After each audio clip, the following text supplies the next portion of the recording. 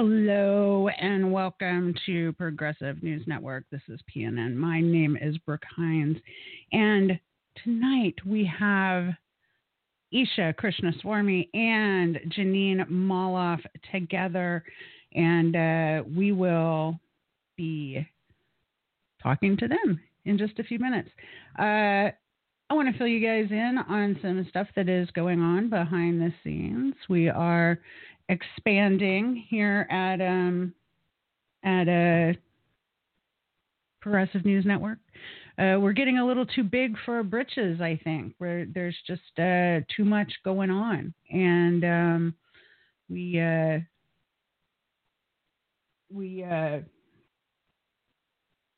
need two parts. We need two parts for tonight's episode. So we've got part one and part two. Part one is Esha and Jeanine. And then part two is me and Kartik Krishnaiyer and a fabulous chat that I had with Chris Richards on libertarian socialism. I just had too much stuff. Has this ever happened to you? Just too much good stuff to give to everybody for one night. So let's just do more. We also have another very interesting piece coming up very soon. That is a little investigation that I've done with some other friends that have gotten together with me on social media. We have concerns. There are things that we were very concerned about. And one of the things that we were very concerned about have to do with, how things actually work with social media. So we've been doing a little bit of digging. We're going to bring that information to you very soon. So hang tight for that. And in the meantime, enjoy this. I will be right back with Esha and Jeanine and the rest of the show. I've got some news bits for you, so just hold tight.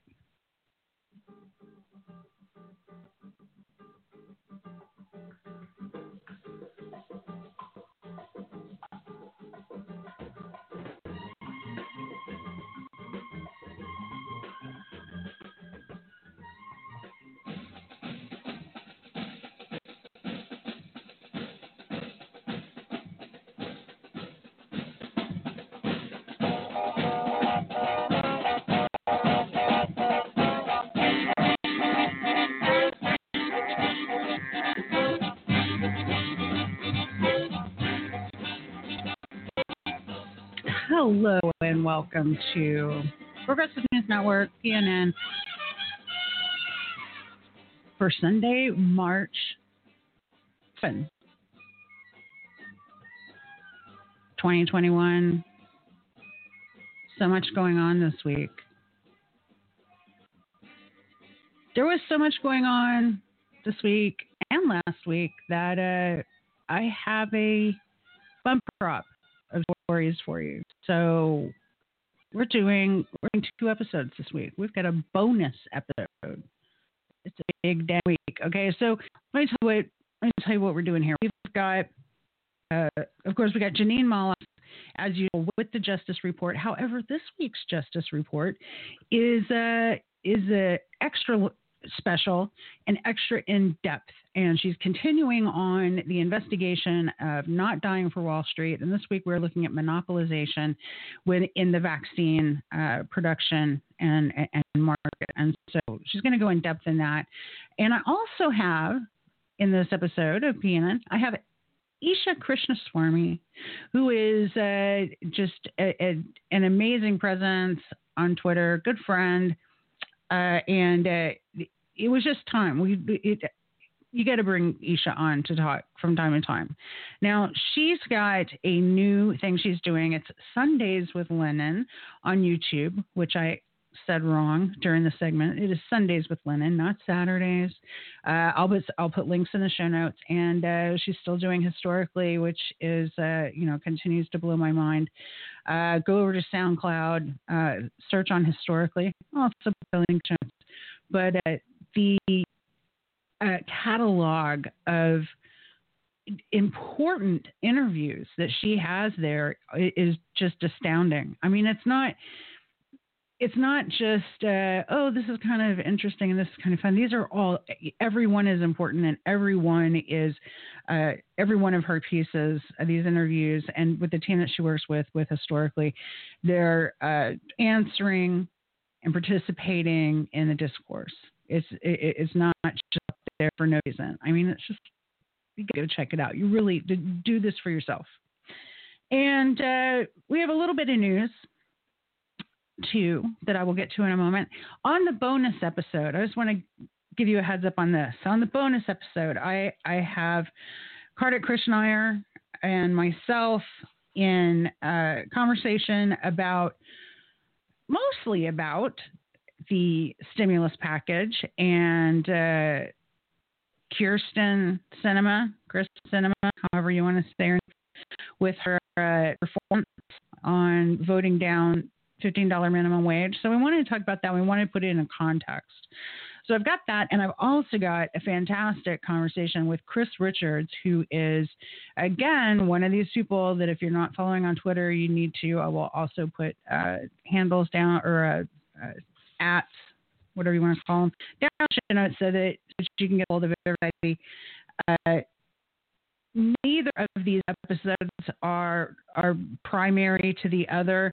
It's I'm breaking apart because we have just so much stuff. We have a backlog of stuff, and not only that, but we have so much talented people commenting on things that and so much going on that it just takes more to get it out. And so, as it takes more space to get it out, we've been expanding. We're now distributing through Anchor, which then distributes to 6 other platforms.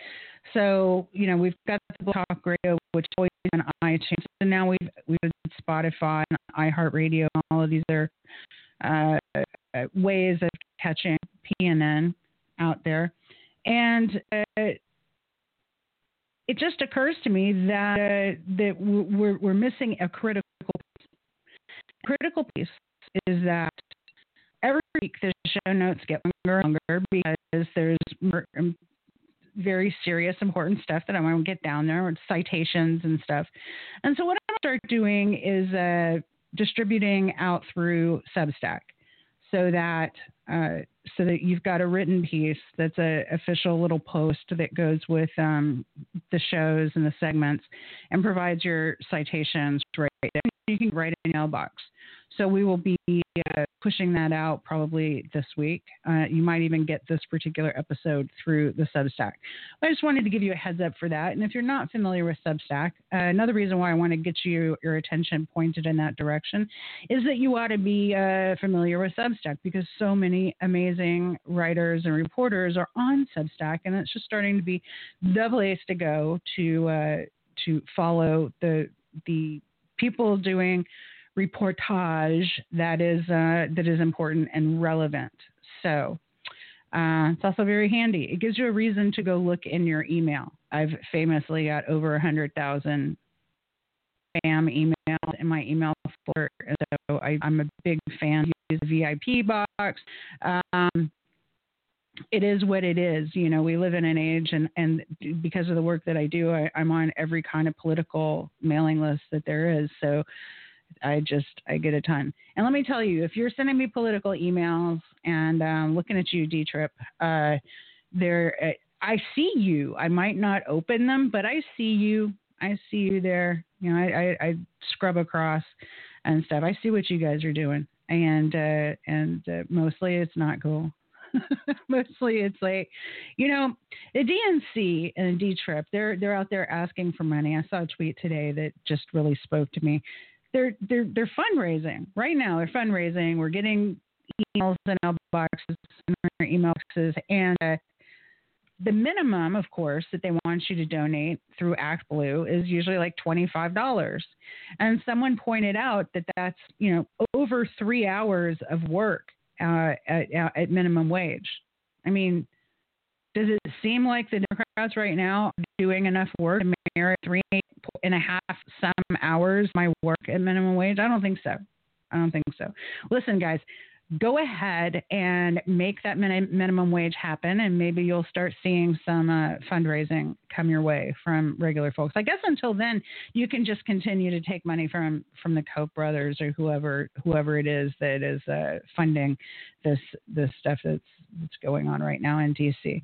Okay, enough of that. We are going to turn towards a little bit of news just for a moment, and then we'll be back with Esha and Jeanine. We'll be right back.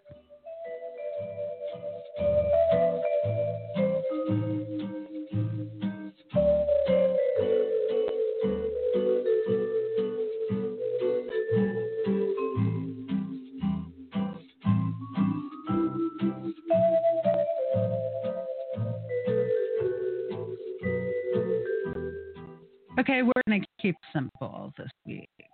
I think everybody knows they're all about the cinema situation. We know about the minimum wage stuff. I want to hit some stories that might have fallen through the cracks because a couple of these have just made my eyes bug out. And this is one that came through Ian Welsh's amazing, wonderful Substack he does, or newsletter.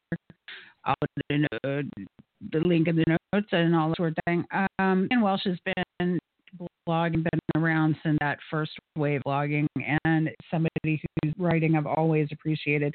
He does a roundup of news in the week that is it's so valuable. It's really awesome. So I urge you to take a look at that. Now, this article that he's shared. This is from last week's, actually. Austerity and rise of the Nazi Party. So would you expect there to be correlation between austerity economics and the rise of the Nazi Party? I mean, it's not something that I had actually thought about before, but because I'm not a scholar of the history of economy at that time at all, this isn't my bailiwick at all. However, it is other people's, and oh my God, I know some things about it. So this is the Economic History Association, published online by Cambridge University Press on the 11th of January 2020. The study found a link between fiscal austerity and Nazi electoral success. Voting data from 1,000 districts in 100 cities for 4 elections between 1930 and 1933 showed that areas more affected by austerity, spending cuts and tax increases, had relatively higher vote shares for the Nazi Party. What do you know? I mean, this is exactly what we've been telling, screaming from the rooftops and out in the streets. This is what we've been saying about what's going on with the Democratic Party and what has been going on with the Democratic Party for a very long time, and now we have a very austerity-friendly president as a response to what a lot of people say was a fascist and or Nazi-ish Trumpism is not exactly Nazism. It's a different variety. Similar church, maybe not different pew. Maybe they're standing room only in the back or something. It's not the same thing is what I'm trying to say here. However, it's close enough. And it's the flavor, it's the American brand that is emerging as this kind of Trumpism.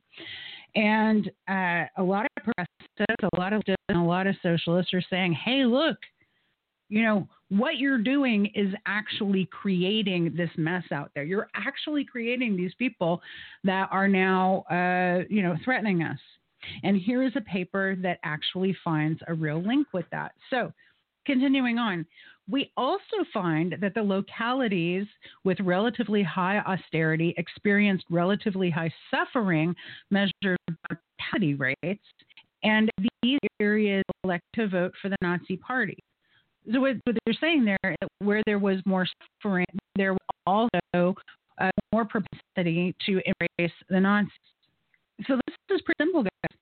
If you want to avoid the next Trump, and yes, I'm a broken record at this point, if you want to not have a Trump 2024, 2028,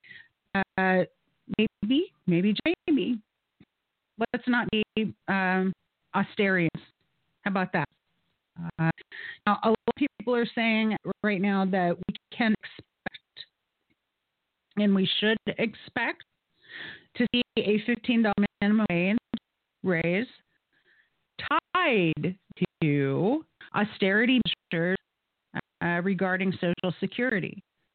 So look out for that. Could be a Simpson Bowles part two.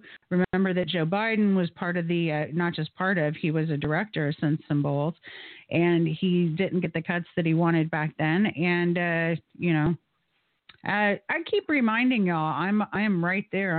I'm almost getting ready. This year I will be getting senior discounts at least at my dispensary, which I'm very excited about. I don't know about any place else. There really isn't anything else I do. But, I don't think people understand how precarious Generation X is. So I'm an older Generation X, and people behind me, there's an increase in people who had to take out student loans to go to college. And I've talked about on the show how I've got friends who are, still paying for student loans. It looks like I might not even pay them before they die. Like, that's how bad it is. And so if we see austerity measures coming with regard to what gets called entitlement programs, and we don't like the word entitlement, but the word entitlement is there because we are entitled to them because we fucking paid for them. Like, that's entitlement, and it's everybody. So, I mean, raise the cap, do all that, but don't come after money. And it's this. I tweeted something earlier today in response to a question somebody wrote. Somebody said, this is Becca, by the way. Becca 2400 says, "Is there any good left in this world? Part of me wants to save the planet. Then I see another thing, and that makes me think a giant meteor is more humane." And I said, yes. I did this in the form of an equation. A, yes, there is good. B, no, we won't be able to save the world. Therefore, C, have all the sex. D, smoke all the weed. E, spend all the money. F, eat dessert first. And G, die in debt. Now, in response to D, die in debt, someone named Waldo Jeffers responded to me, and this is haunting. This is absolutely haunting. He says, "I worked 50 plus hours per week for 40 years, hoping for a little house to retire in. I have nothing again. This is the only answer that makes any sense." To my response there. Have all the sex, smoke all the weed, da, da, da, da. Also, on the austerity situation, Jackson, Mississippi is in the third week without water. Okay, now we know about the water situation in Flint, Michigan. This is a whole other situation in Jackson, Mississippi. So sticking with the Ian Welsh thing, I want to share with you something he wrote on this. He says, "So another mess. Even before this, much of the water was unsafe and probably lead poisoned. And yet there are no high-level talks between the state and the city, which is it's the state capital. Freaking Jackson, Mississippi is the state capital. They have no water, and there are no talks with the state to fix that problem." He says, "American undevelopment continues. What is also striking is the complete incapability and unwillingness to handle problems. In the third week of having no water because of this infrastructure situation, there's no talks between the city and the state." And again, that's the capital. Do you hear about this on the national news? Have you seen this on MSNBC? Have you seen it on CNN? Has it been covered in the Washington Post or in the pages of the New York Times? I don't think so. The only place that I see it talked about is on social media. Well, and this could be one of the reasons why, they want to censor social media so much, is that, we get to talk about stuff that hasn't been, given the okay by the gatekeepers. They wouldn't want you to know how they're actually doing out there. Ian Welsh continues. He says, the level of malign indifference displayed by elected officials and senior bureaucrats is mind-boggling. They do nothing to help, but make sure to keep funneling money to the rich people who own them. You can't count on the U.S. or most state governments. They aren't interested in the basic duties of governing, like making sure power and water keep flowing. The dikes are built, the forests are managed, and so on. That means you have to count on yourself and whatever community you can find or create, which is trustworthy. Now, think back to what I was just saying about the austerity and the Nazi Party, and reflect on how this little thing that he says right here, it is that kernel. It's a kernel of Trumpism. This is the kind of thing that the Trumpians are animated by, which is that self-reliance, that there's no one out there coming to help, and that they're going to, these guys, of course, have all kinds of fantasies, they're prepper fantasies, and, provide for the family by hunting large hoofed animals or whatever it is. But, in a way, they're right. Especially if you lived in Jackson, Mississippi, you would want your own well. You would want access to water that isn't attached to city infrastructure, because there is no city infrastructure. Ian continues, at the least, build some reserves, but at the most, see what you can do to cut your vulnerabilities. He says, I know it's hard, maybe even mostly impossible if you're poor, but do what you can. This sort of event is likely to become more common until this political order is replaced, and it's not clear when that will happen or if it will be replaced by something better. And I wish I could put that on a billboard. I wish I could just shout that from rooftops, and I can't. So I'm just going to, put it into this microphone and send it out like this. This is all I can do. He's so right.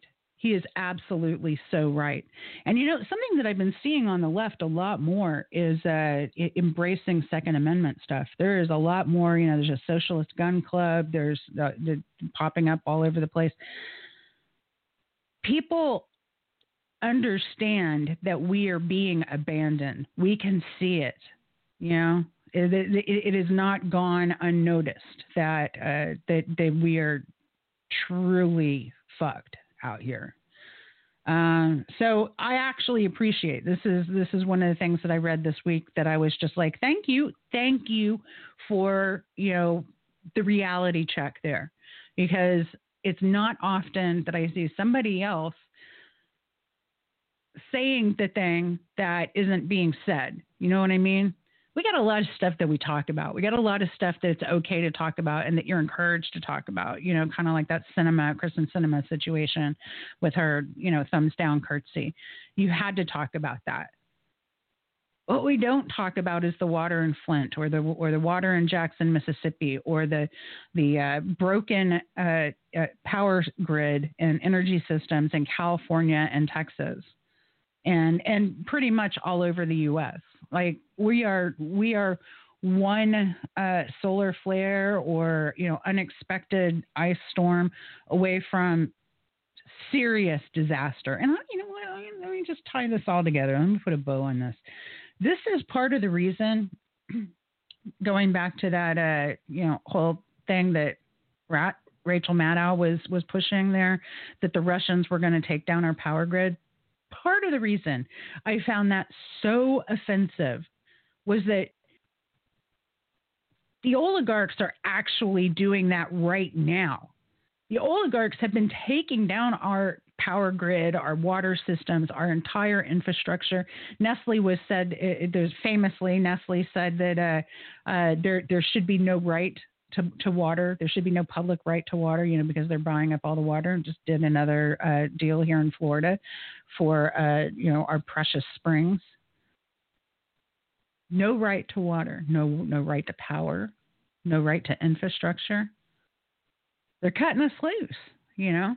They're cutting us loose, and they're actually literally building spaceships to go to Mars. How much clearer can it be that we're on our own? So we're on our own.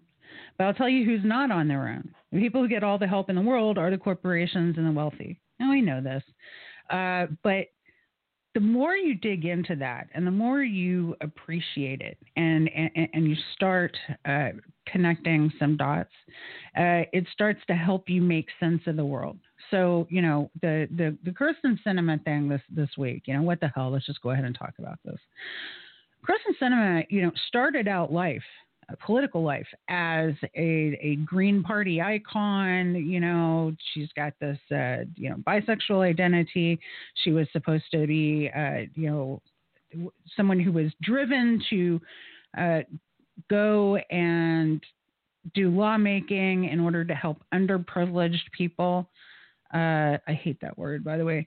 But then she, according to David Sirota and Andrew Perez over at the Daily Poster, they have this great piece in their Substack called Rise of a Swamp Monster.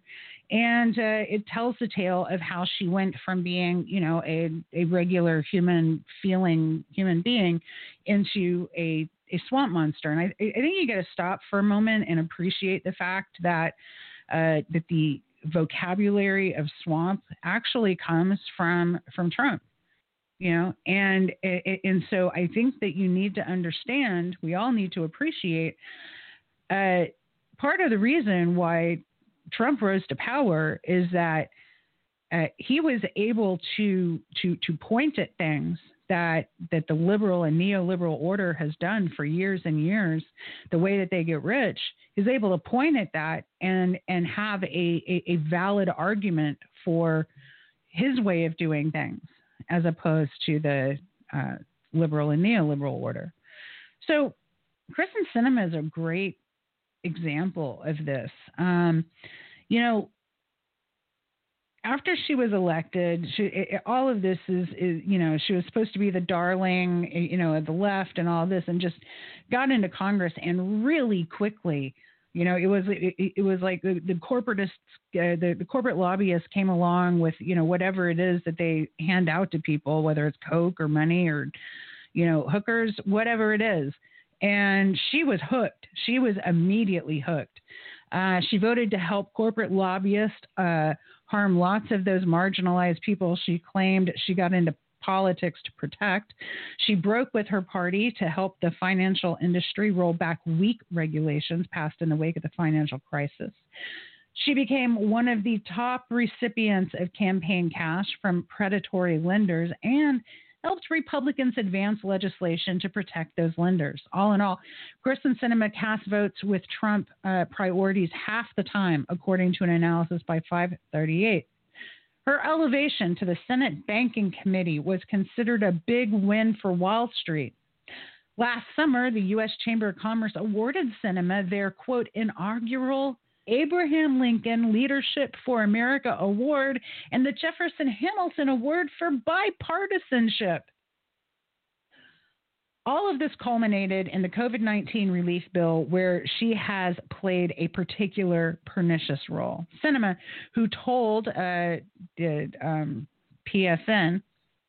that she was a social worker in an immigrant and refugee committee at. Yeah, so she's cast herself as this, you know, kind of white savior kind of person, and then got into Congress and turned right around and, you know, gave the big thumbs down to increase in the minimum wage that still puts workers behind where we need to be. Kirsten Sinema, for everybody, I mean, for Floridians too, keep an eye on, you know, these icons in your local and state political arena, you know. I mean, can you imagine Anna Eskamani becoming Kirsten Sinema? I certainly hope not. Can you imagine Nikki Fried becoming this kind of person? Yeah, I can totally imagine that. She actually is a lobbyist. I can also imagine Andrew Gillum becoming this kind of person, because you saw him transform into this kind of person on the campaign trail before anyone was even casting votes for him. He got $4 million from so-called progressive groups, from the George Soros kind of, the people who are maligned for being aligned with George Soros. Took $4 million from them, and the very next day renounced Medicare for all. Not that a governor, would have any, anything really to say about Medicare for all, but it was very important for him to renounce that super quickly, right after he got that $4 million infusion of cash. So let's just tie a bow on this. Let's just, I'm not going to hop up and down on this Sinema thing. I think it's important to understand where she came from. I think it's important to apply that lesson to progressives as they are coming up, and leftists as they are coming up through the system. Because nobody is an angel and everybody is corruptible. And this is clearly what happened here. She just started taking the sweet lobbyist, sugar right there. I'm gonna end this here. I want to say this. One of the things that keeps me going from day to day is working with people, amazing people who are running for office, and who are, people like myself who are helping people run for office, and who are really getting in it for all the right reasons. When my candidates get elected, it's almost like sending your kid off to college or something. It's like, well, make good decisions, there's not much you can do. You just got to watch and hope that they stay the person that they were when they were running as a candidate. Nobody I know, except for maybe Nikki Fried, nobody I know actually starts out in life, or Andrew Gillum, just thinks that the cool thing to do is to side with the lobbyists on stuff. Nobody starts out like that. And at least they don't market themselves like that. They don't brand themselves like that. They're very careful not to brand themselves like that, because we all know what that means. That's just legal bribery. It's legal corruption. But anyway, we do our best, right? We do our best. And we hope that the people who we elect and we get elected, we hope that they do their best. And we also hope that more better people enter into the conversation and enter into the work of lawmaking, so that it's not just 6 members of the squad. We need 12 members of the squad. We need 24. We need 48. We need, 144. We need as much squad as we can possibly get, because we've got to push out these swamp monsters. It's time. Okay. It's also time to move on, and let's get to Esha Krishnaswami joining us for part 1 of a very fun discussion, and I hope you enjoy this.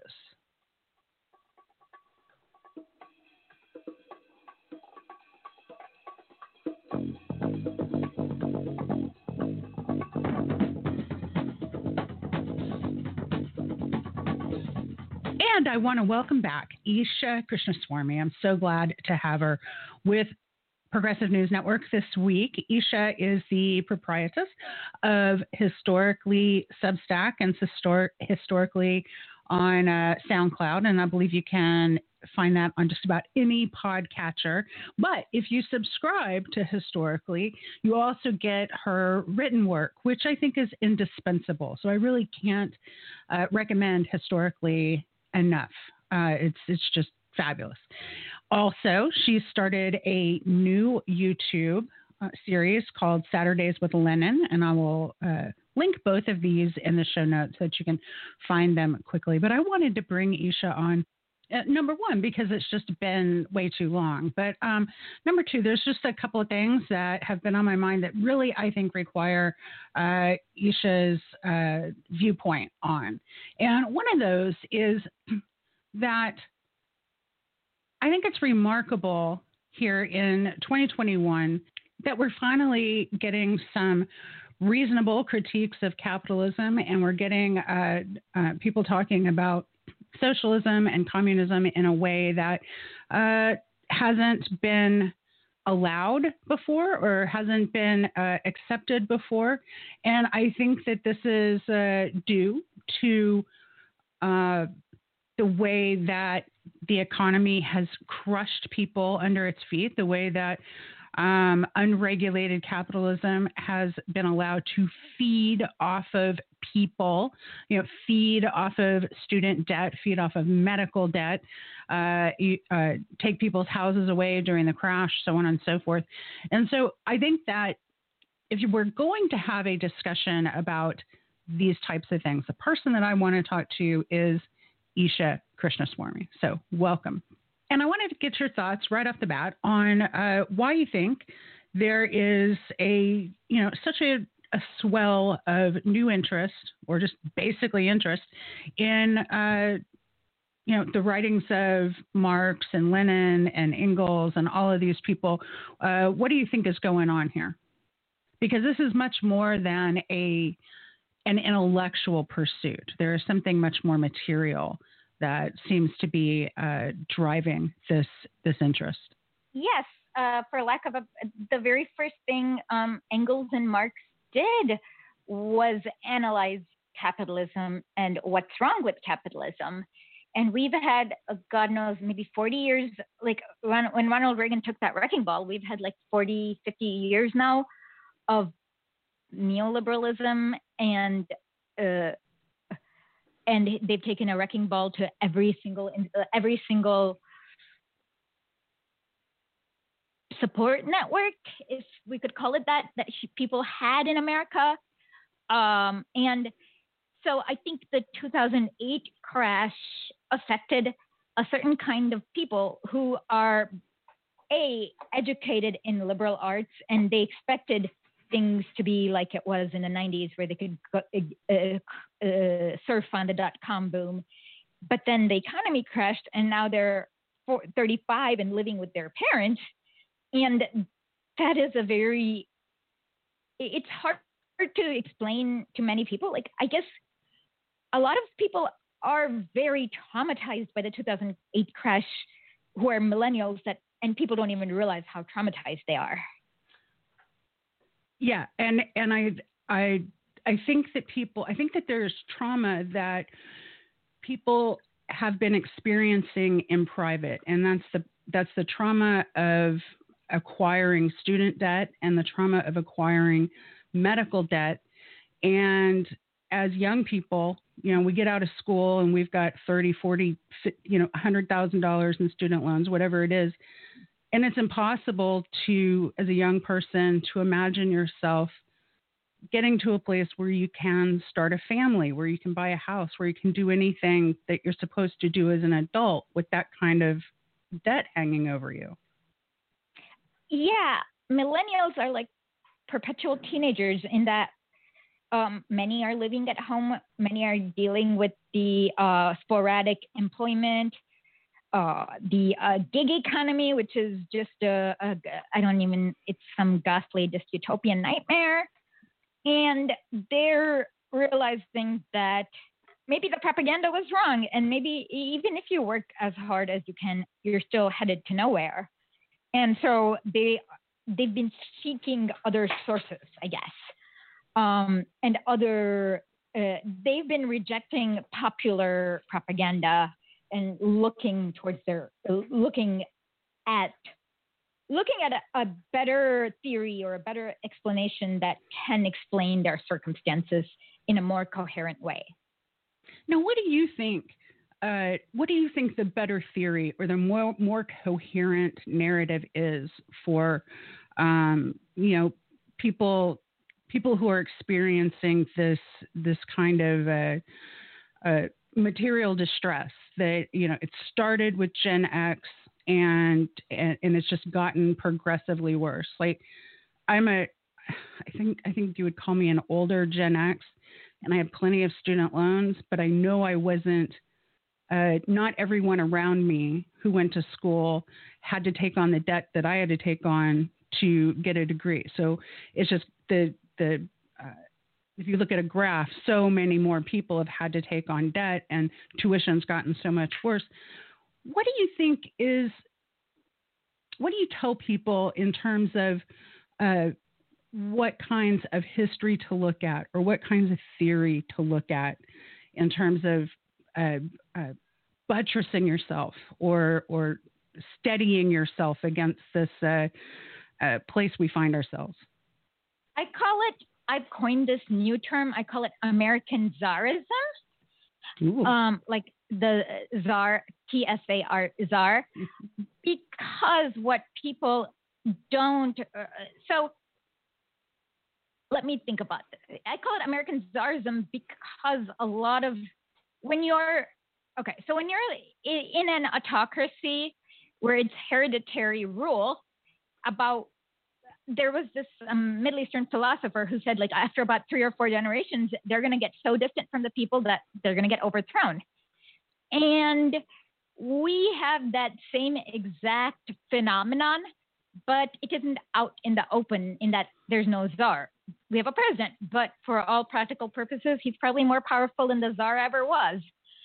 And they are equally removed from people's sufferings. And so there's all the trappings of the autocracy without the official autocracy, is what I'd say. So I would look at any decaying empire, Tsarist Russia, Kaiser's Germany, the Austria-Hungarian Empire, the Ottoman Empire, Spain before the Civil War, and all of them have the same trappings of a ruling class that is so distant from their people, not their people, from the people. And one thing that I've noticed, at least with both the Kaiser's Germany and Tsarist Russia, is that as income inequality got worse and worse, neither of them actually ended up redistributing wealth, but instead they kept on piling on the police. The Tsar had this really insane is not the right word, really hyper active network of spies everywhere. The Kaiser did that too as the empire kept on crumbling. And we are doing that too. The surveillance has increased, but the simpler solution has not. And if you think of the news as history's first draft, what you were just talking about, to me, is where my sense of urgency comes from. Because when I look at the news and I look around and I recognize that we are in a decaying empire, and because I wasn't a history major and I don't have the breadth of knowledge that I'm not a history major, so I just picked it up. Awesome. That's surprising.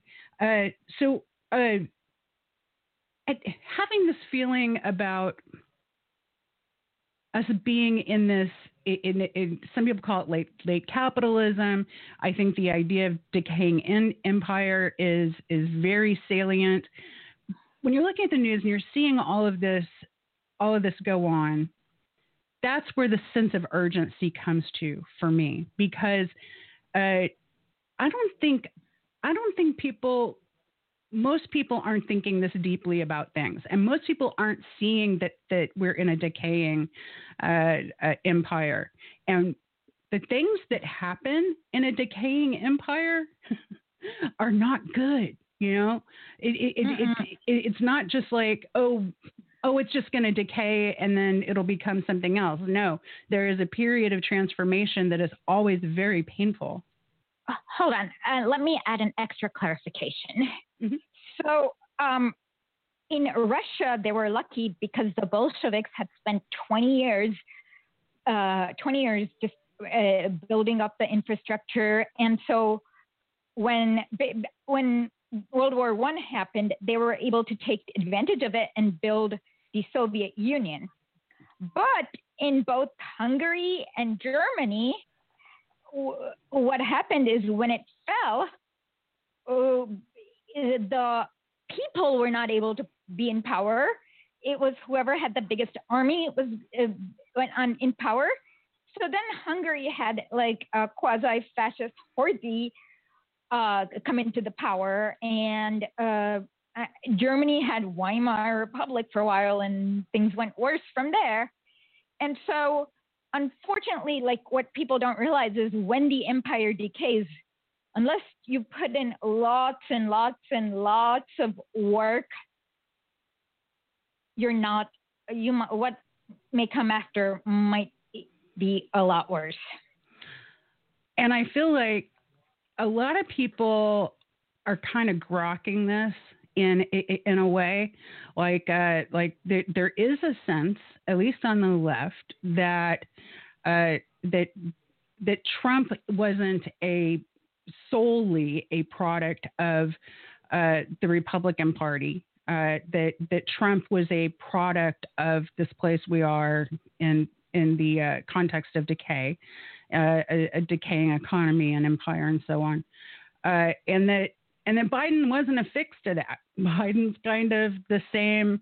He's just the financial services version rather than the fossil fuels version of that kind of liberalism, if you want to call it that.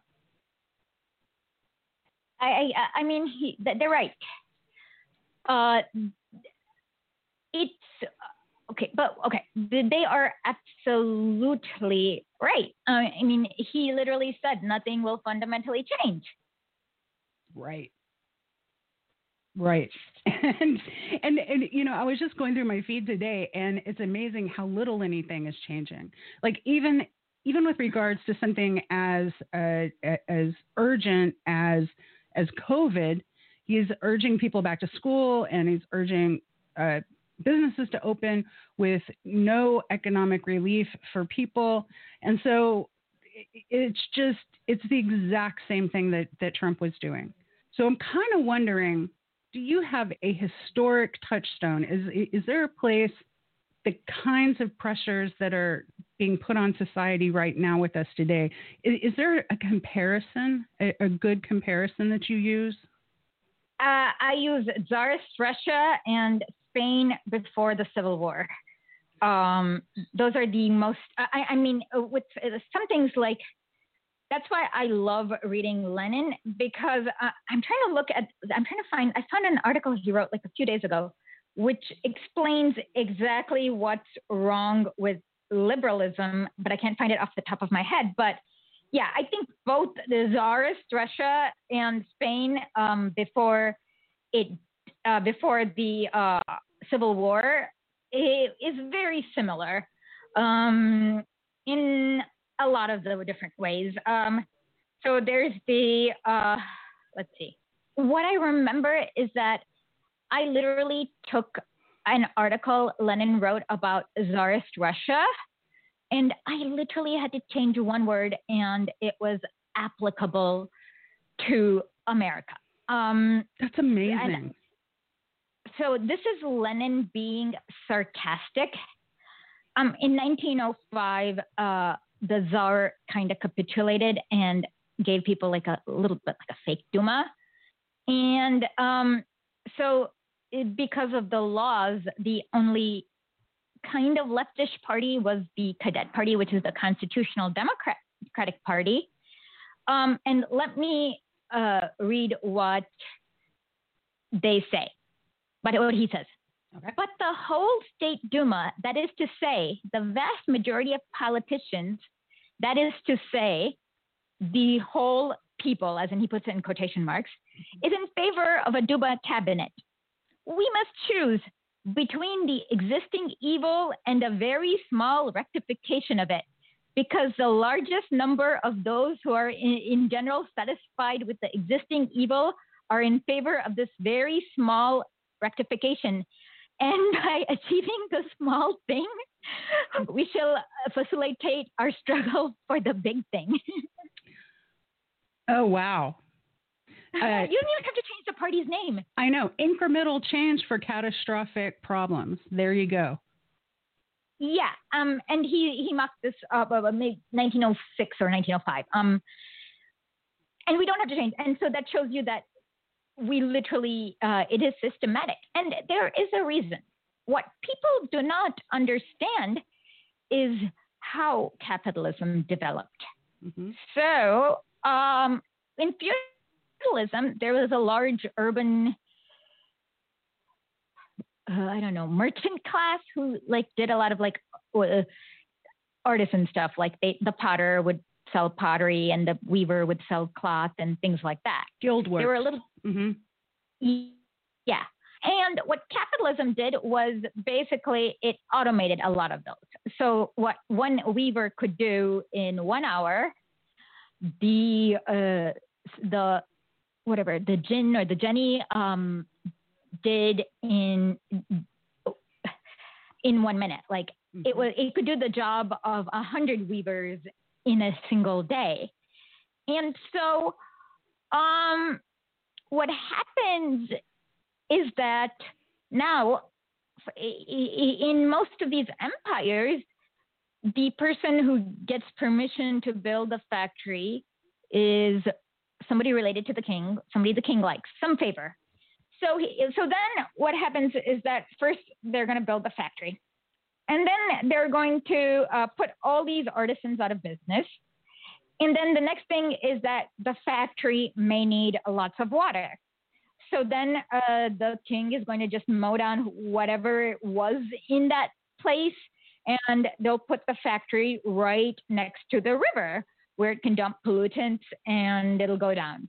And then because now a lot of these artisans are just gone, hungry, they're willing to work for long hours for small wages. And then suddenly what happens is that somebody who's also somehow related to the king gets a concession to build really bad slum housing for them right near the factory. And then so you have these little, and actually Frederick Engels writes about these details of how Manchester converted in just 50 years, the population increased by tenfold. And the river was polluted because they kept on dumping, and the housing was cramped, disease-ridden, and all of this is organized based on what makes this idiot who's related to the king most amount of profit. Oh, let's not forget, because so as the weaving, as the gin kept on putting more and more spinners out of the business, they kept on needing more and more cotton in order to be able to keep the factory running. And so that actually increased. I mean, a lot of people don't realize this, but the American slave trade, that is a direct response to England needing more cotton because they had factories. And then they could just dump everything. In India, they just dumped everything and put Indians out of business, and then they hiked the price up. Wow. So what people don't realize is that everything in our society is literally built on what makes the factory owners the most profit. And so and you don't even, and no one thinks about that because we don't actually understand how things were 100 years ago, or 50 years ago, or 70 years ago, or 200 years ago. And so I think that what people need is a way to in America, the people are the most propagandized in the world. So they need a way to see through for lack of a better word, the BS. Mm-hmm. And B, they need to learn how to do a strong, logical, mathematical, quantitative, analysis. And that is why Karl Marx called it scientific socialism, because of how data-oriented it is and how they kind of look beyond what appears to them. So the main thing that one needs to understand is that rich people just need to justify their existence. They're they don't actually have any problems to solve, because usually most of their problems can be solved with buying something, mm-hmm. Right? And so they have a way to justify. They have to justify why they deserve to exist. And so a lot of the ideology that we are filled, a lot of the views of the ways in which we look at the world is, in a way, it's not even. It's what rich people do. Everything, every rich people do to justify their existence. And I keep thinking about a horror movie as you're talking about this, like capitalism and the factory is like this big beast that demands to be fed, and everything is being shoved into its giant maw, and here's society over here, and we're next. We're what's being fed into that machine, rather than society serving people and creating a life that's worth living for its inhabitants. All we are is just raw materials to get shoved into the machine. Yeah, yes, for lack of a better word, that's what we are. We're and like I said, that's exactly what we are. And I don't know what to say other than, yeah. Well, and when I hear people say, and I love when I see people online and on social media say, I wish you'd read more theory. I wish people would read more theory. I wish people would be more familiar with theory. I feel like that's the big kernel right there is, how do we get people to think more critically? How do we get people to see that this is the systemization, that this is what we're actually living in? And I know, like I listen to Struggle Session, which is Leslie Singh. And Jack. Yes. Oh my God. And, they bring this wonderful perspective to pop culture. So they can get at some of these issues by talking about, vampires. Mandy, pop movies and stuff like that. Or vampires. Vampires are a great example. And I think that where a lot of people live isn't in theory. A lot of people, most people live in pop culture rather than in theory land. I'm not saying pop culture is even that wrong. It's just that, okay, the best analogy I'm going to make is do you remember the 1990s movie called The Matrix? Oh, yeah. Okay. Most Americans are in the Matrix. The Matrix is different than the real world. So you need to, I guess, wake up from the Matrix, disconnect from the Matrix. That's the best analogy I can, to explain how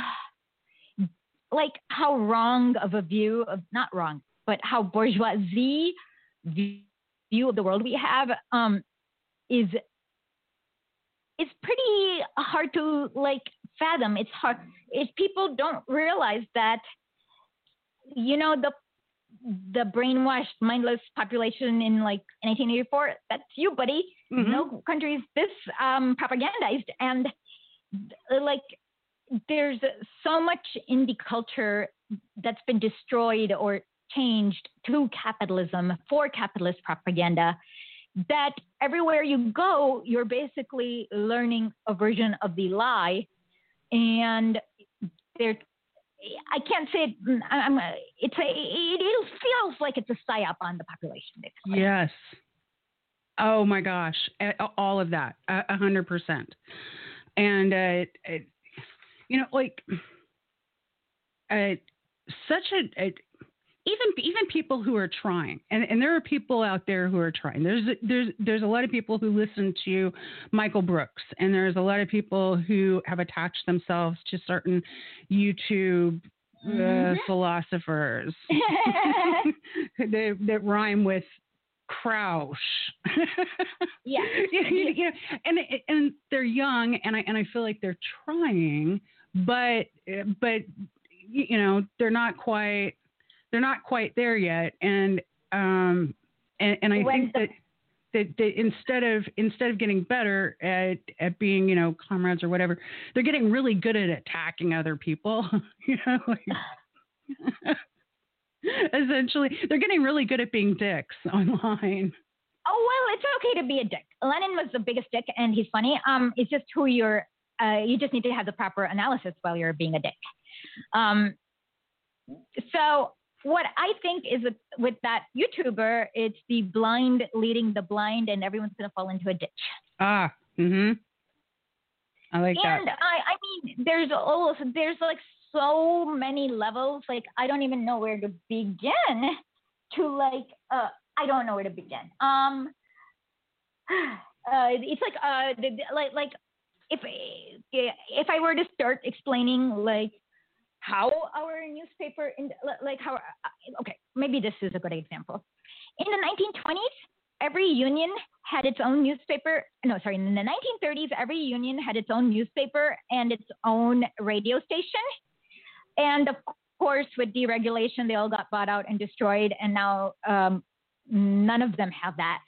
And there's a big, big difference between learning about a strike from a union and learning about the strike New York Times. Mm-hmm. And we don't have we don't even have the consciousness that people had in 1874 in America, because there is no okay. So there's a fundamental difference. I mean, anyone who, even like Chomsky, everyone. I hope everyone kind of, I don't know, manufacturing consent, whatever. Even Chomsky mentions this. Basically, the media is there to uphold the system, and if you're like getting too excited with your reporting, you're just going to get fired, and that filters itself to the point where we have Chuck Todd. Yep. And MSNBC, and so so if you know what to look for and how to understand them, you can get news. But for the average person, they're just twisting your head around. Yeah. Wow, that's a really good way of saying it. You're now I just want to write short stories where like that are all horror, but are anti-capitalist horror. No, you go right ahead. And maybe we can discuss a bigger principle with that. That might work. Well, it's as if if you get your news about the strike from the New York Times or from Chuck Todd, it's the monster telling you from their perspective, how bad and awful the uprising against them was, instead of it being from your own perspective, like we're alienated from ourselves. We aren't even allowed to see the world through our own eyes. We see the world through the eyes of brands and the eyes of rich people. Yes. And that's why most of us can't even do even the most basics. I mean, I have friends like a while back while they're trying to do the coup in Belarus, I kind of connected with this like a lot of these Belarusian lefties and to them, like they cannot understand how on earth Biden can do the 2,000 to 1,400 without there being like everything being destroyed. So what I noticed is that because of like the past 60, 70 years of pure, for lack of I'm just going to call it this fascist propaganda, people don't know how to help themselves. People don't, like, obviously the school's not going to teach you how to fight for your rights, and no one's been trained in that. But lucky for us, people who did successfully fight for their rights, mostly like the Bolsheviks and Karl Marx and Engels, they just like have written a lot of stuff about actual problems they've solved and like they faced and they've solved. And so we can learn from them because it's a lot of the theory is just a how-to manual. So tell listeners what if somebody wanted to pick up the like baby's first book of theory. Like where would you ask people to start? Where would you say a good place to start is? Okay. This is funny. Most people won't say this, but there's a really funny article written by Lenin called "In Memory of Count Heyden." It's like an obscure piece, but the reason why I love it is because once you change Count Heyden to John McCain, it is exactly how it's like an entire critique of our society. And everyone, that was Esha Krishnaswami, and we have part 2 of this discussion coming at you next week. But I want to leave this here for now because I want to land on the last thing that she said here, and that is, go and have a look at this article in memory of Count Heyden. It was written by Lenin, and as you're reading it, remember what she said, switch out John McCain for Count Heyden. And, so that will kind of contextualize it for Americans. So that's down in the show notes. And we will be right back with yet more of Progressive News Network.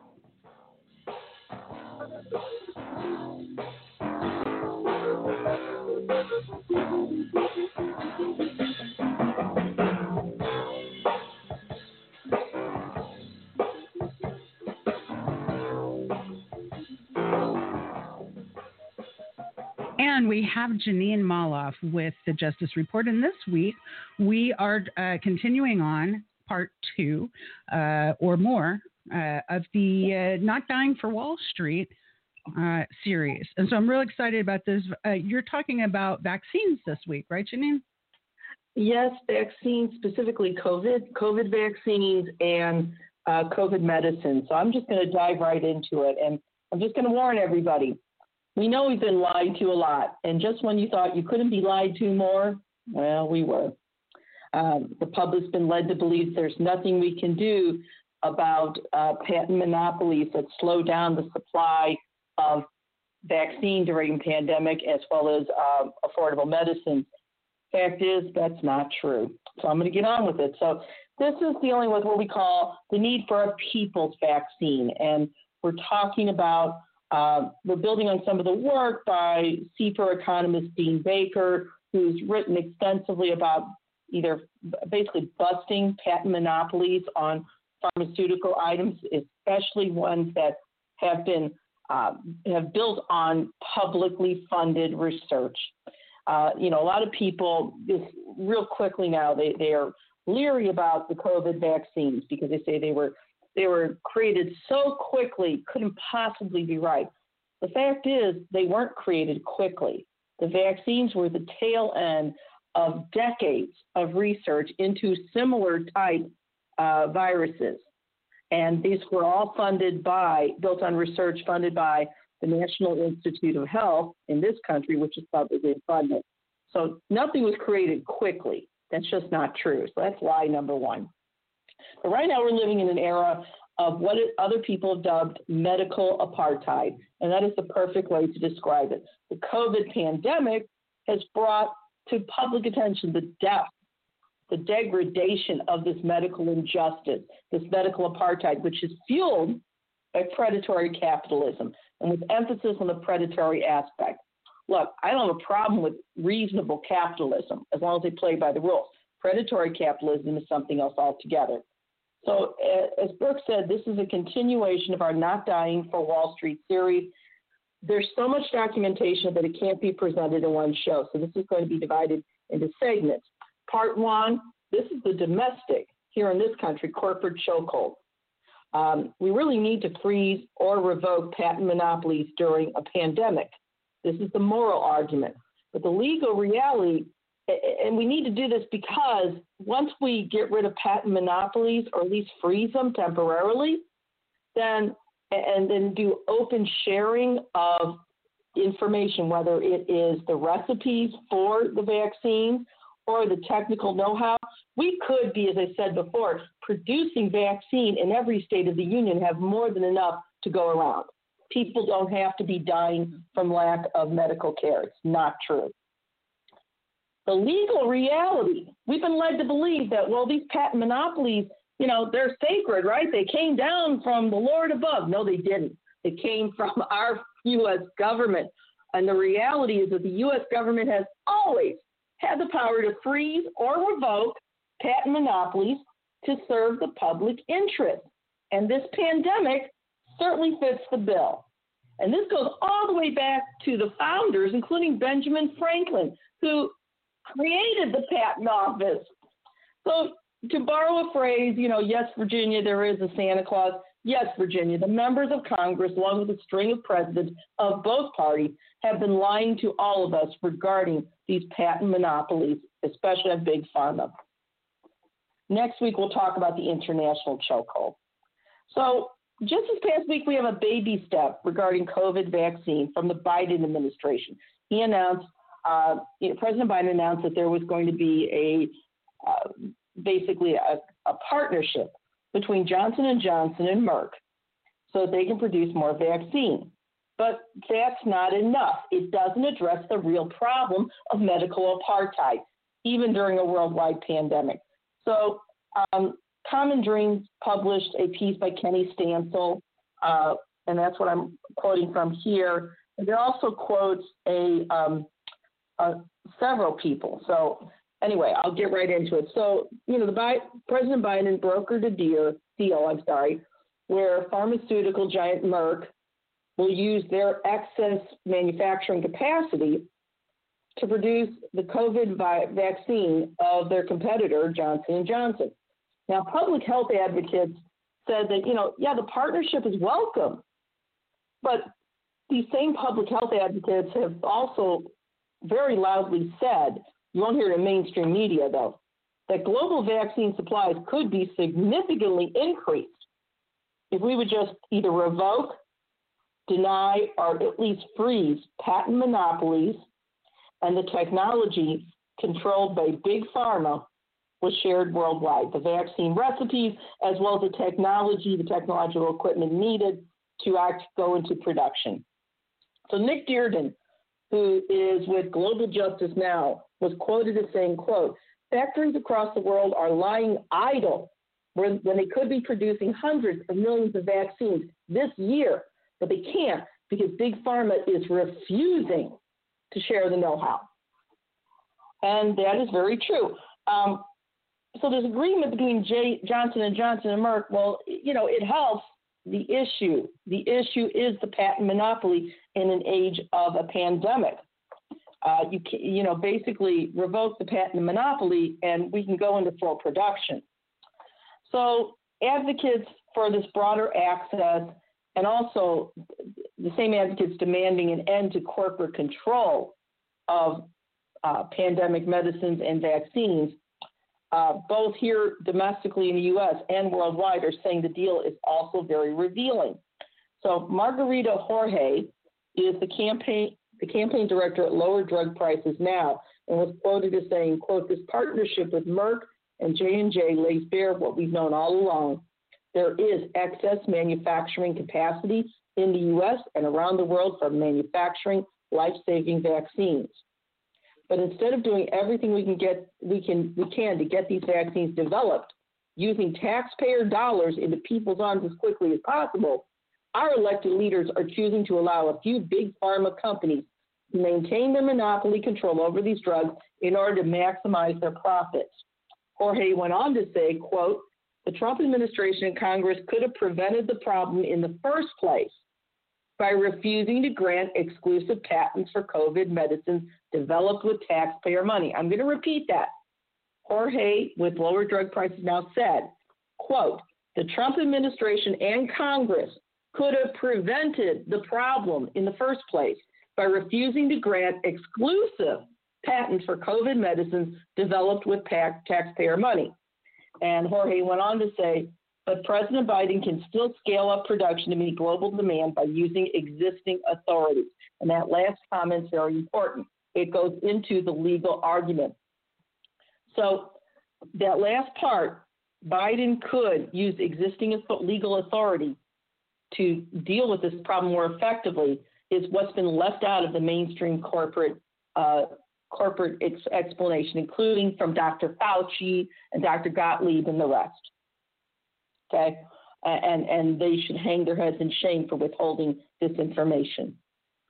See, these medicines and vaccines were not, these big pharma would have you believe that somehow they came up with something unique. Well, they didn't, because research is not, it doesn't happen in a vacuum. It's always built on something that came before. And big pharma received the use of decades of taxpayer-funded research, and then they tweaked it. And they've never paid it back.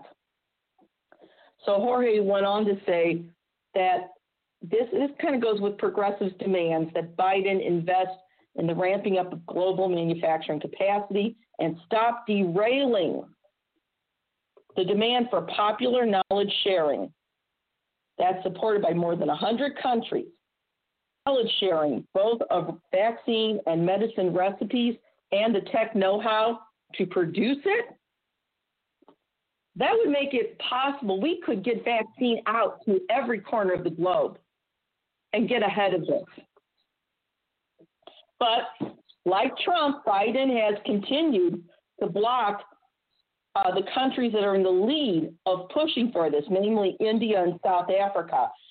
India and South Africa are pushing for an emergency waiver of the World Trade Organization's agreement on trade-related aspects of intellectual property rights, known as TRIPS.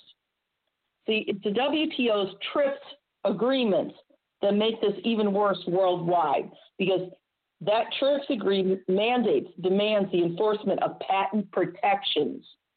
And that allows big pharma to monopolize and control scientific tech and knowledge, even though these were developed on publicly funded research.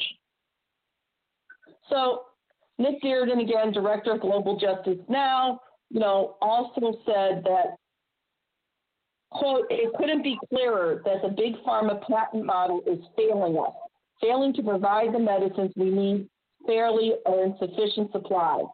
Only this morning we learned that factories across the world are lying idle when they could be producing hundreds of millions of vaccines this year. But they can't because big pharma is refusing to share the know-how.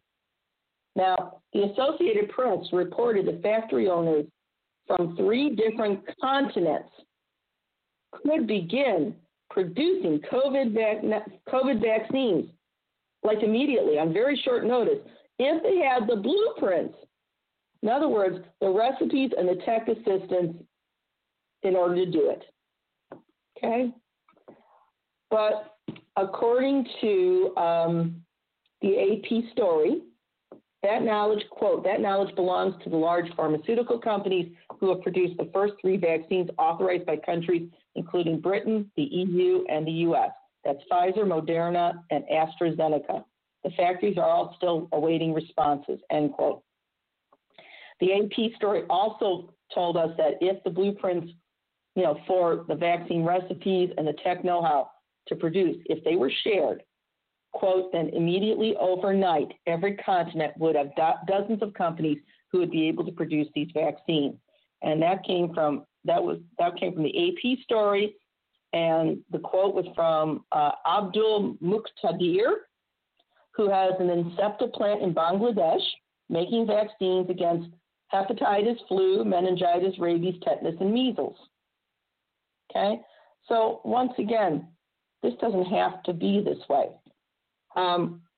Peter Marduk from Public Citizen also went on to say that it's good these two companies work together. It'd be even better if the technology were shared with qualified manufacturers around the world to produce as much as possible to protect people worldwide now and in the future. Okay?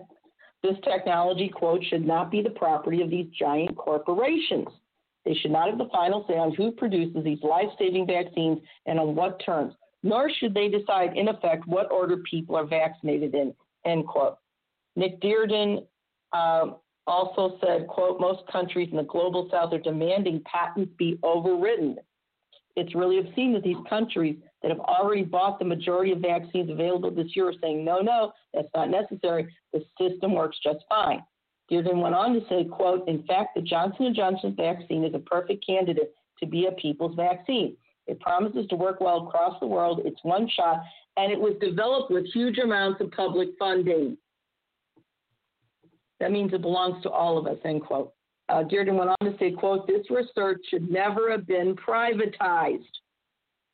Biden could make a real difference here by dropping U.S. opposition to the patent waiver proposal of the WTO and by unilaterally overriding patents on the J&J medicine and declaring it a people's vaccine, people's vaccine, end quote. So this is what we're dealing with. Now we get to the legal part. This is going to take a little longer today. Okay. Brooke Baker is a law professor at Northeastern University. Baker is also a senior policy analyst at a group called Health Gap. Baker was quoted last week when asked by a reporter about the impact of temporarily suspending the World Trade Organization's intellectual property rules on patent holders and how that would affect their profit margins. And Baker responded, the TRIPS waiver doesn't mean that big pharma hasn't been well compensated and won't be.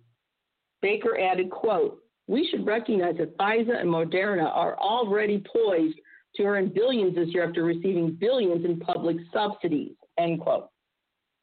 South African diplomat Mustaqim Dagomba, who was actually involved in the World Trade Organization discussions, told the Associated Press that, quote, people are literally dying because we cannot agree on intellectual property rights, end quote. So, and again, Jorge was quoted as saying, and this is a really important quote, to end the greatest public health crisis of our lifetime, our elected leaders must choose to prioritize the health and economic well-being of people over big pharma's profits, end quote. And a lot of this was also, there's another article, and it was actually published in Common Dreams, but also in The Guardian. Dr. Tedros, who is the Director General of the World Health Organization, published an op-ed in The Guardian. And where Dr. Tedros is saying, we need to be on a war footing. It's time to end vaccine monopolies, end quote, because people are just dying. He says, pull out all the stops. All right. He said that it's a crime that the vast majority of some 225 million vaccines have, quote, been in a handful of rich and vaccine-producing countries, while most low and middle-income countries must watch and wait.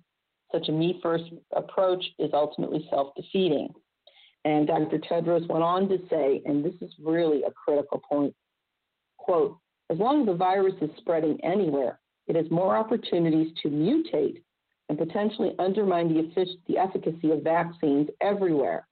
We could end up back at square one. And he's very right.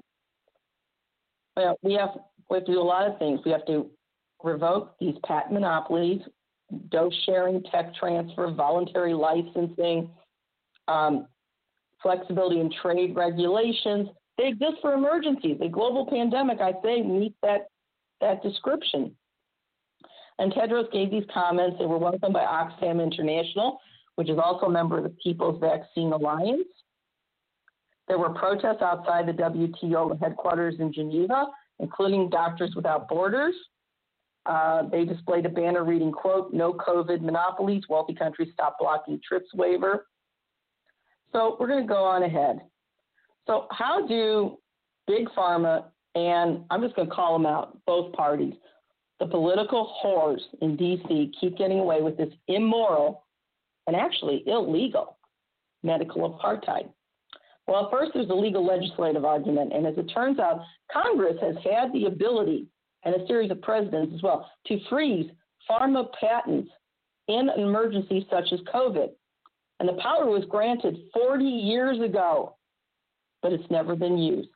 The damning facts regarding how public money, which funded free research for Big Pharma, was never paid back.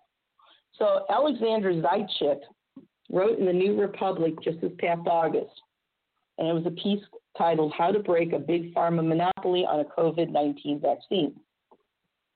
Okay, so we know now that this piece was written at the end of August.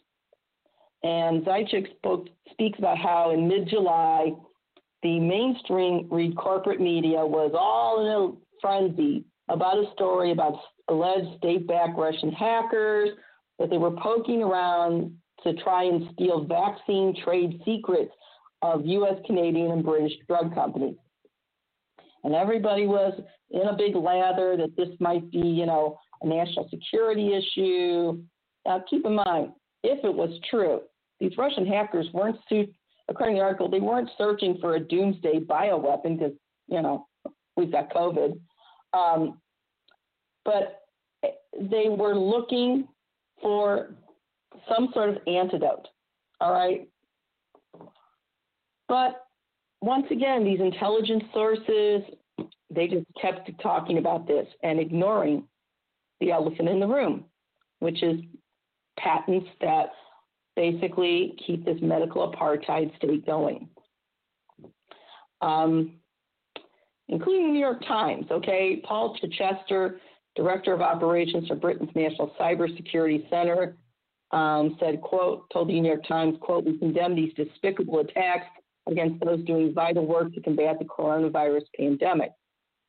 Okay, but that story just distracted everybody from the real issue, which is why are rich nations allowing publicly funded COVID-19 research, and this is a direct quote, to be treated as objects of corporate secrecy and control in the first place? Why doesn't everyone have access to the science as a global public good? End quote. Good question. So on August 4th, there were basically attorney generals from 34 states in the U.S., and they published a letter, okay? And in this letter, they accused Gilead Sciences of abusing their monopoly on remdesivir, which is, as of August, the only approved antiviral COVID-19 treatment. We have some others now, but this was August of 2020. And to quote these attorney generals, quote, "Gilead has not established a reasonable price, nor has it met the health and safety needs of the public given the COVID-19 pandemic." That was in the end quote. That was in the letter. Signatories included Xavier Becerra and Louisiana Republican Jeff Landry, so Democrats and Republicans. And in this letter, these 34 attorney generals cited the federal government's role in helping to develop remdesivir. Okay? And because it was, again, developed with publicly funded research. And the AGs, 34 of them, urged federal health officials, that would have included Dr. Fauci, to, quote, "use the regulatory authority written into the 1980 Patent and Trademark Law Amendments Act, better known as Bayh-Dole." How? 1980. So apparently, this Patent and Trademark Law Amendments Act, or we're going to call it Bayh-Dole right now, has set various provisions, among which the law has conditions. They cited some conditions regarding property rights on research and related inventions that basically were built in part or totally by publicly funded research.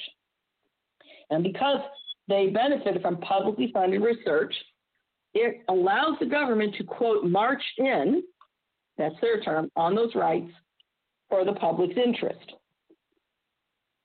And these multiple state AGs were right. Now, keep in mind, this 40-year-old law has never been used. Never. That's something right there. It's been there. We could have used it. We could have used it during the height of the AIDS crisis to make those drugs affordable, but we didn't. Democrats or Republicans alike. In fact, even prominent progressives, they're pushing Medicare for all, but not a single one's talking about this. And that includes AOC, Bernie, all of them. I love them, but I'm just telling the truth. So let's get further into this. The Attorney General pointed out the fact that they flipped the vaccine espionage story in its head, okay? It's basically saying that when a medicine or a technology, whatever, is built in part or in total on publicly funded research, even if they have a patent monopoly, yes, the government can come in and freeze it for the public good, especially in an emergency. And this qualifies as an emergency. This has been accepted law for 40 years. So why weren't all these legal experts on CNN and other groups, why weren't they speaking about it, considering most of them are attorneys? If I can find it researching on my little laptop, why can't these Congress people and senators with entire staffs of attorneys, why couldn't they find it? Well, they didn't want to. So here's what happened, okay? When remdesivir came out, again, it benefited from publicly funded research. They priced their drug eventually at $520 a single vial. That's about 50 times the cost to manufacture. So these 34 U.S. Attorney Generals from 34 states, Democrats and Republicans alike, they were correct to insist on invoking the government's duty to push the Bayh-Dole patent override button. Okay? So again, you don't hear anything about it, but there's a few articles here and there.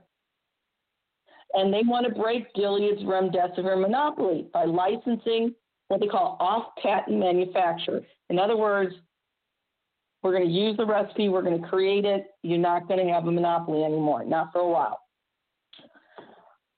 To quote from the article, by spotlighting by spotlighting the broken intersection of patent law and federal science policy, these AGs have pointed out the worst cause of this medical apartheid and the utter failure of the mainstream corporate media, the health officials like Dr. Fauci and Dr. Gottlieb, and a series of presidents, both parties, and Congress, both parties, to let the American people know.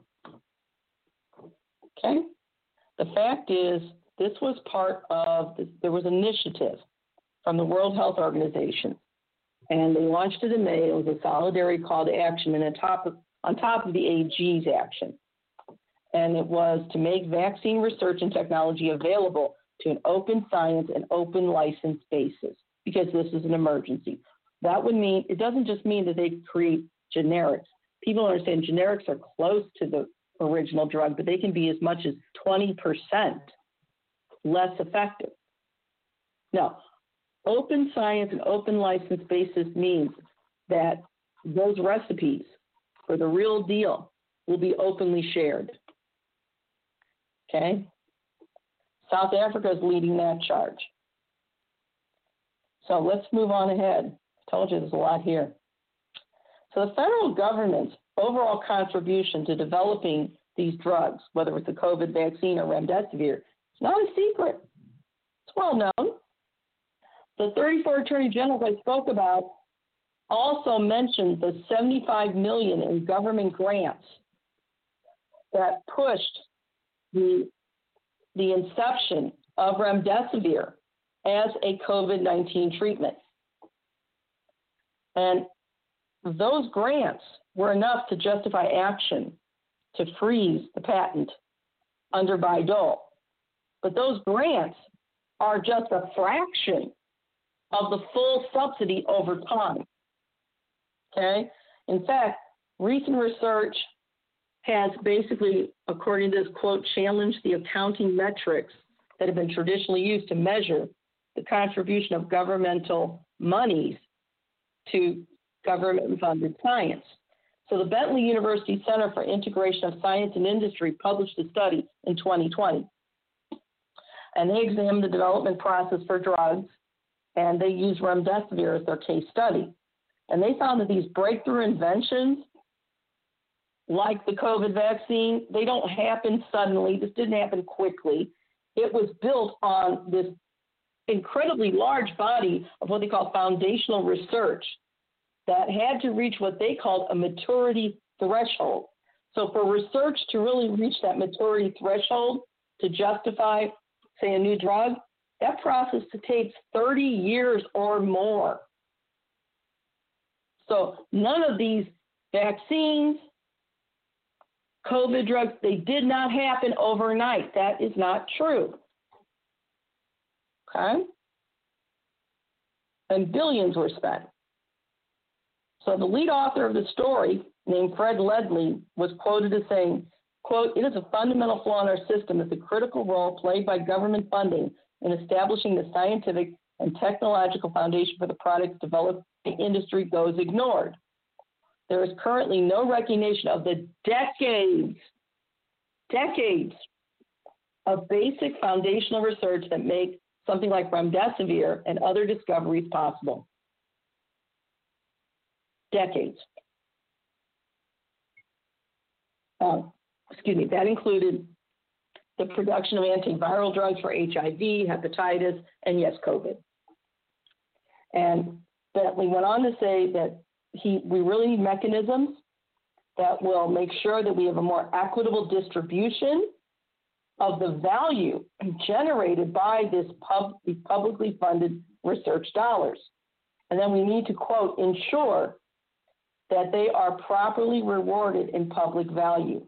So to quote him, quote, "We need mechanisms to ensure a more equitable distribution of the value created by these investments, aka public dollars, and ensure they are appropriately rewarded in public value," end quote.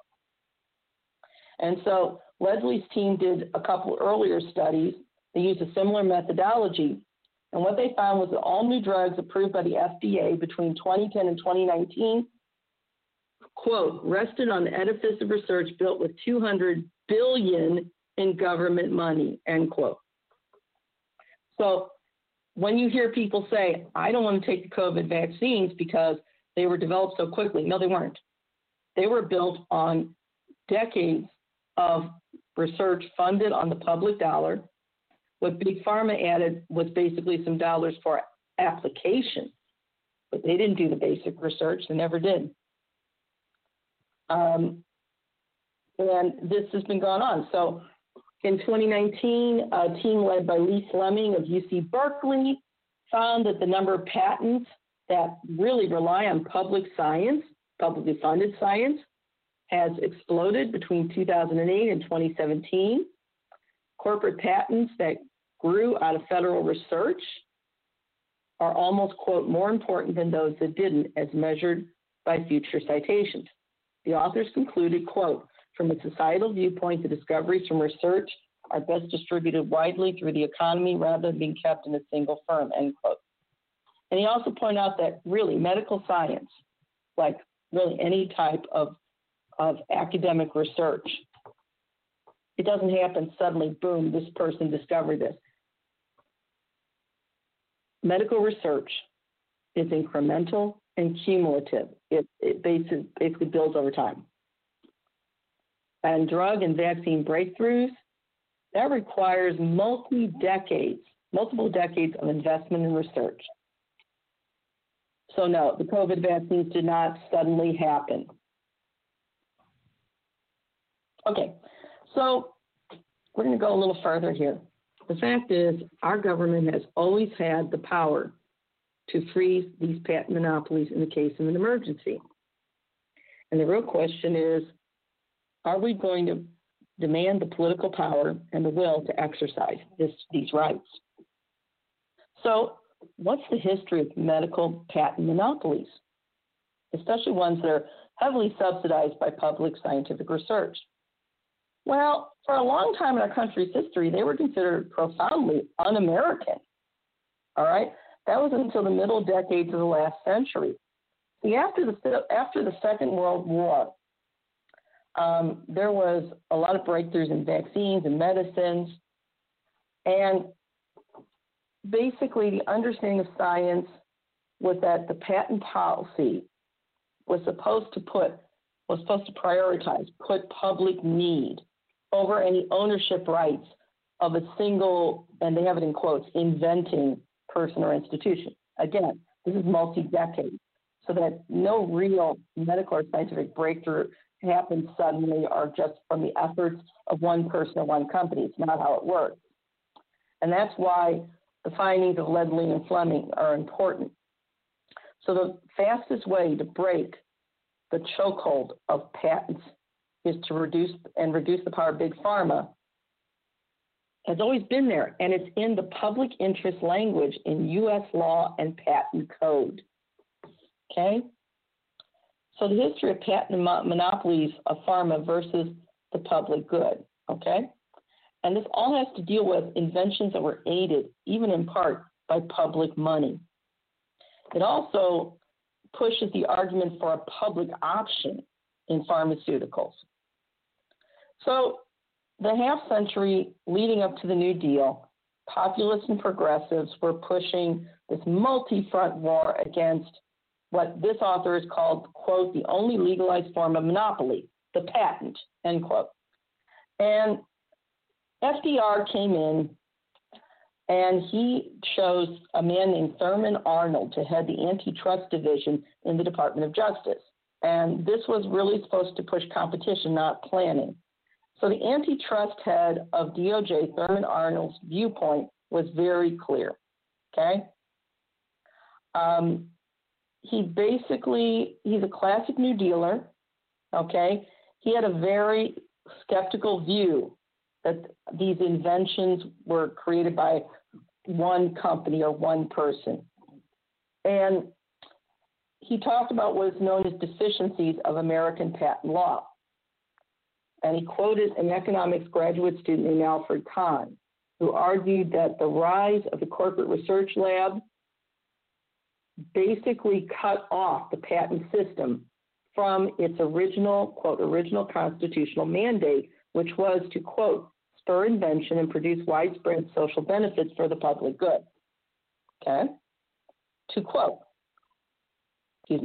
from the business standpoint, the great research laboratories are patent factories. Their product often is nothing but a basis for threatening infringement suit and scaring off competitors, end quote. Now, you know what? All I can say is amen. And yet, once again, if I can find this information and I'm not an attorney, then why can't corporate media or all the attorneys in Congress?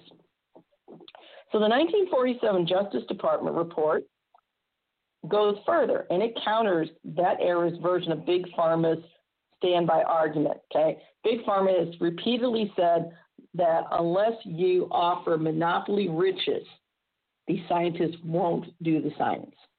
It's not true. So the 1947 Justice Department argued that the consequences of patent monopolies, and I'm going to quote this once again because it's worded very well. Quote, the consequences of patent monopolies retarding technological progress, further entrenching concentrated economic power, flow from the anachronistic fallacy of the lone inventor. Quote, in order to look upon a single inventive contribution as patentable and exploitable, one must look upon each invention as an entity self-contained and distinct from all others, end quote. And this was, again, all written by Kahn.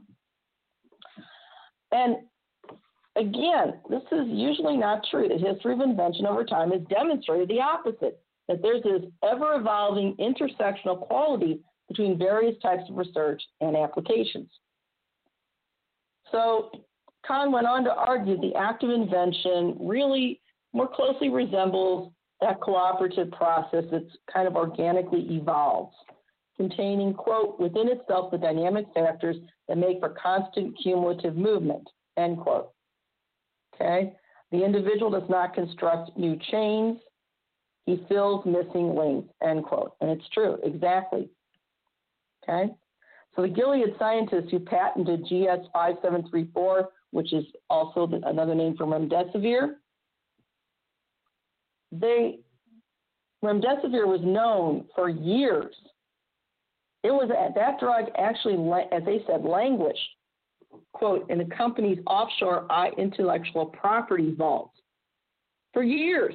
They didn't do anything with it because they didn't think they could market it.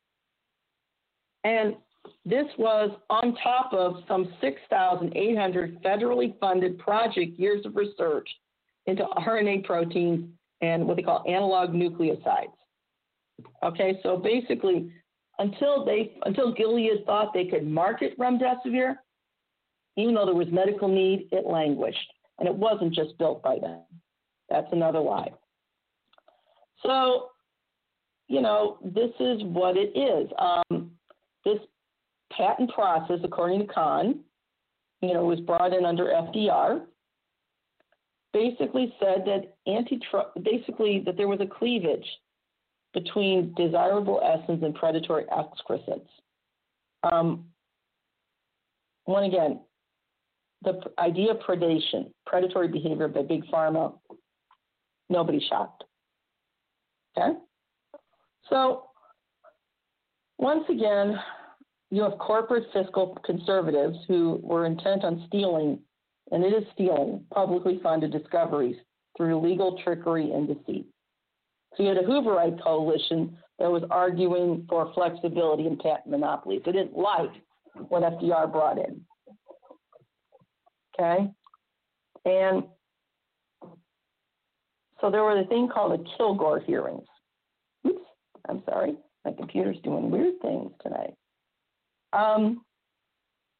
So once again, you have this situation in mind. These hearings happened 75 years ago, all right? And this was about whether or not patent monopolies would service the public and only be allowed periodically, or whether it be, quote, flexibility. In other words, let big pharma take over. And Horace M. Gray, who is a dean at the University of Illinois, was quoted as saying, "It is really quite unthinkable that the federal government should tax the citizens of this country to secure funds for scientific research on the ground that such research promotes the general good and then turn the results of such research over to some private corporation on an exclusive monopoly basis," end quote. Yes, that's it. The public is stuck with the tab twice and then often denied the product of big pharma. Gray worded this theft perfectly. He went on to say, quote, "This amounts to public taxation for private privilege and violates one of the basic tenets of our democratic faith," end quote. I couldn't have said it better myself. Okay? President Truman weighed in 47.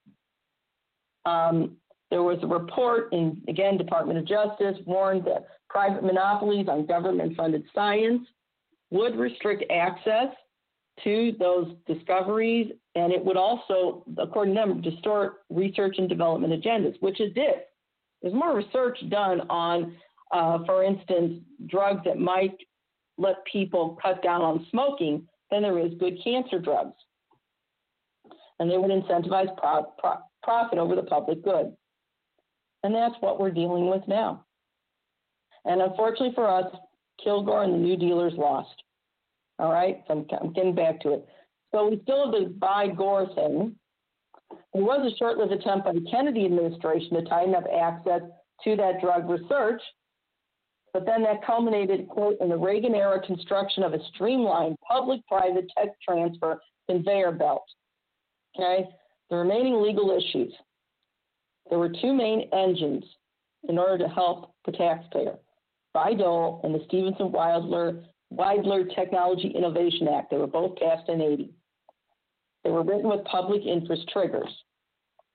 The triggers were kind of vaguely defined, which means that holding the patent holder accountable is very difficult and it's time consuming, and we don't have time during a pandemic. Then the Clinton administration stripped obligations from Stephenson-Wilder, but Bayh-Dole remains intact. And so the public's understanding, we can't push to enforce the law if we don't know it exists.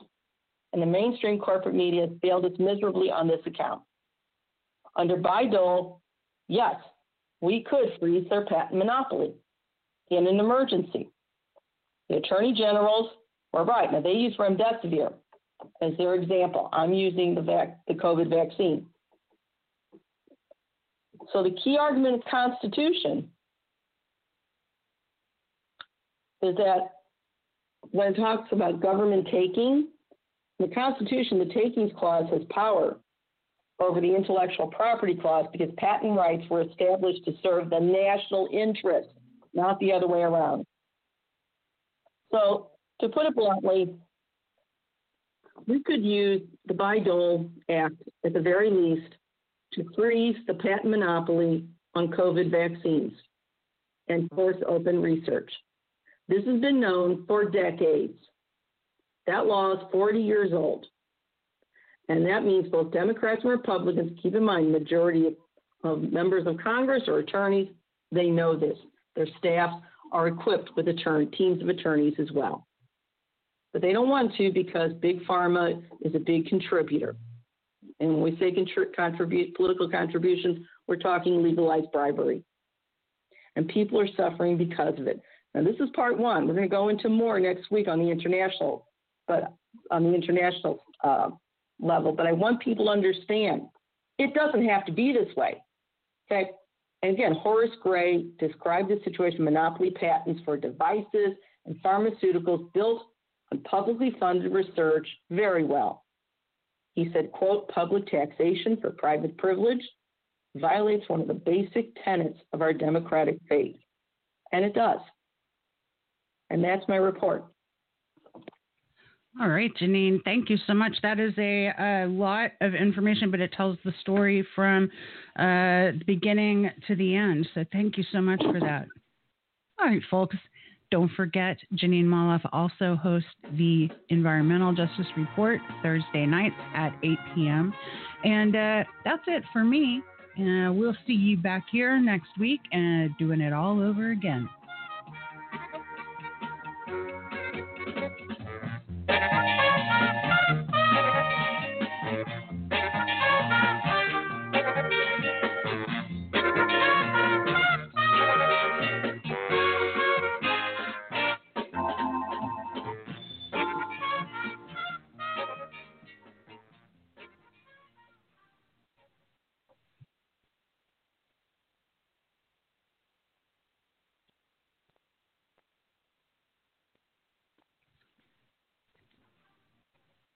With the Lucky Land Slots, you can get lucky just about anywhere.